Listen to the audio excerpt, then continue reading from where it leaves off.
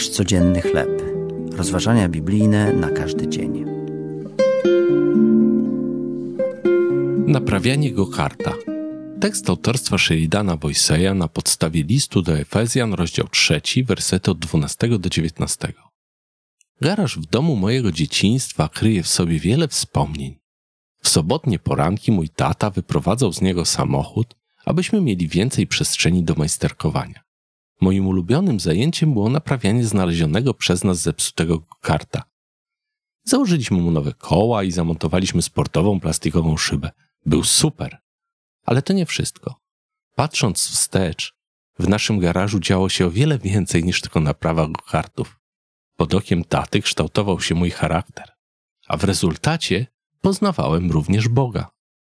Istoty ludzkie zostały ukształtowane na podobieństwo Boga.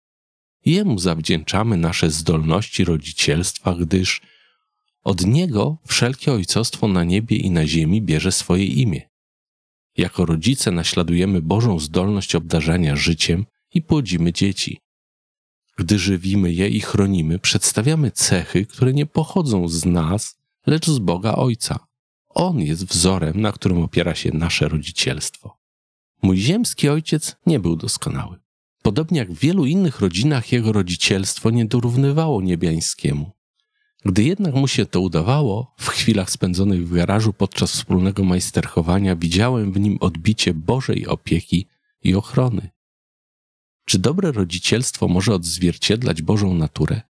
W jaki sposób możesz dzisiaj być odbiciem Jego troski i ochrony względem innych?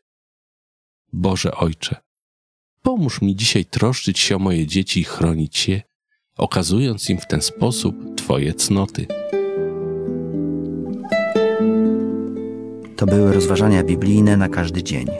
Nasz codzienny chleb.